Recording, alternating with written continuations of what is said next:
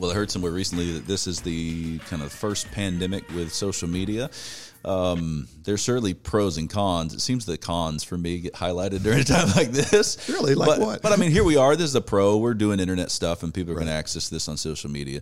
So maybe a few words. What would you tell somebody under your care how to use the internet during a time like this? Yeah. Well, just be wise. I mean, I've said for a long time that the internet, social media is not real life. I mean, there are dimensions of it that reflect real life, no doubt. And Jesus said that what's in the heart is what comes out of the mouth. And so I believe that's true on Twitter, that's true on Facebook or other social media outlets as well. So guard your heart. Guard your heart in what you say and how you say it. You don't have to engage everything, and you certainly shouldn't believe everything. And I've done it myself, but I've encouraged my wife and others just to take a break, man. Get off social media. Leave it alone. So what if you don't know what somebody in Kalamazoo thinks about something that's going on over in Africa? I mean, if you don't get their opinion in 280 characters, so what? Just you don't need that.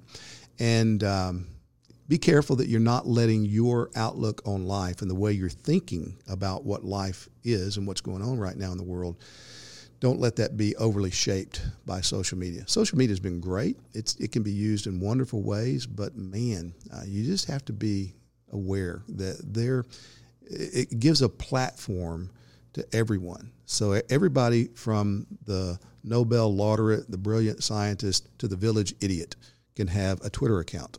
And if you don't make distinctions, then you might be following the village idiot and neglecting the wiser heads that say things that could be useful. So don't get drawn into everything. Don't feel like you got to have every thought tweeted that comes into your mind, and don't take for granted as truth everything that you read. Those are just basic principles. Yeah, you've got that kind of, the village idiot and the really smart person dynamic.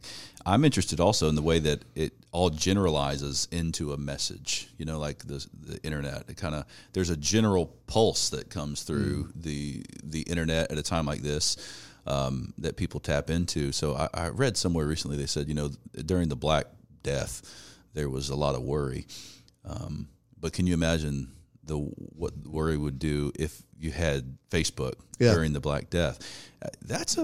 It'll be fascinating, Lord willing, once we get all through this, to look back and to think what role it played. There's certainly a lot of upsides with the vast amount of information and the speed of the information. But it's just such a strong pull to get on there again and check the latest update. Right. And in that desire for us as human beings to have quick access to information, what are some of the things that we're missing? What are some of the bigger pictures, and how that even shapes the way that we think about a problem? So I've noticed a few times that you and I have been on the phone over the last week talking. I notice you're very often outside. You're like, I'm outside. I'm getting some sun. There's really something to that. I'm watching birds. I'm going to step out of this thing for a moment and try to, even when I remember doing research, you're having to write a dissertation, you read all of this data. You got all this data. Well, you got to synthesize that data at some point. And so, in many ways, that social media is, you're getting all of this data. Take a moment to try to synthesize it. Remember the Bible. Okay, let's bring all of that information that I've received now and try to think biblically, try to think big picture about it. Yeah, and one of the most important tools that you can have on social media is the mute button. I've done this on Twitter multiple times, probably hundreds of times with people. I just mute them, because it's not beneficial for me to read what they say. People will send me stuff. Did you see what so-and-so said about this or about you? And I say, no, I didn't, because I don't listen to what they say, and I really don't care what they say.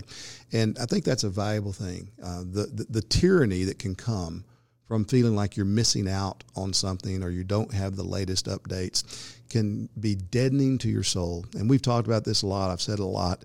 That, things are changing. They're changing rapidly, but the most important things are not changing. The most important things are still true, always will be true. And if we're not focusing on that, if we're not providing an inlet into our mental life from those unchanging realities in 2 Corinthians 4:16 through 18, then we're going to be duped, we're going to be manipulated, we're going to have our emotions jerked around by the cleverest social media spokesperson. Yeah, and then of course there's an upside. Before somebody, I can already see the comment: these guys are using social media to bash social media.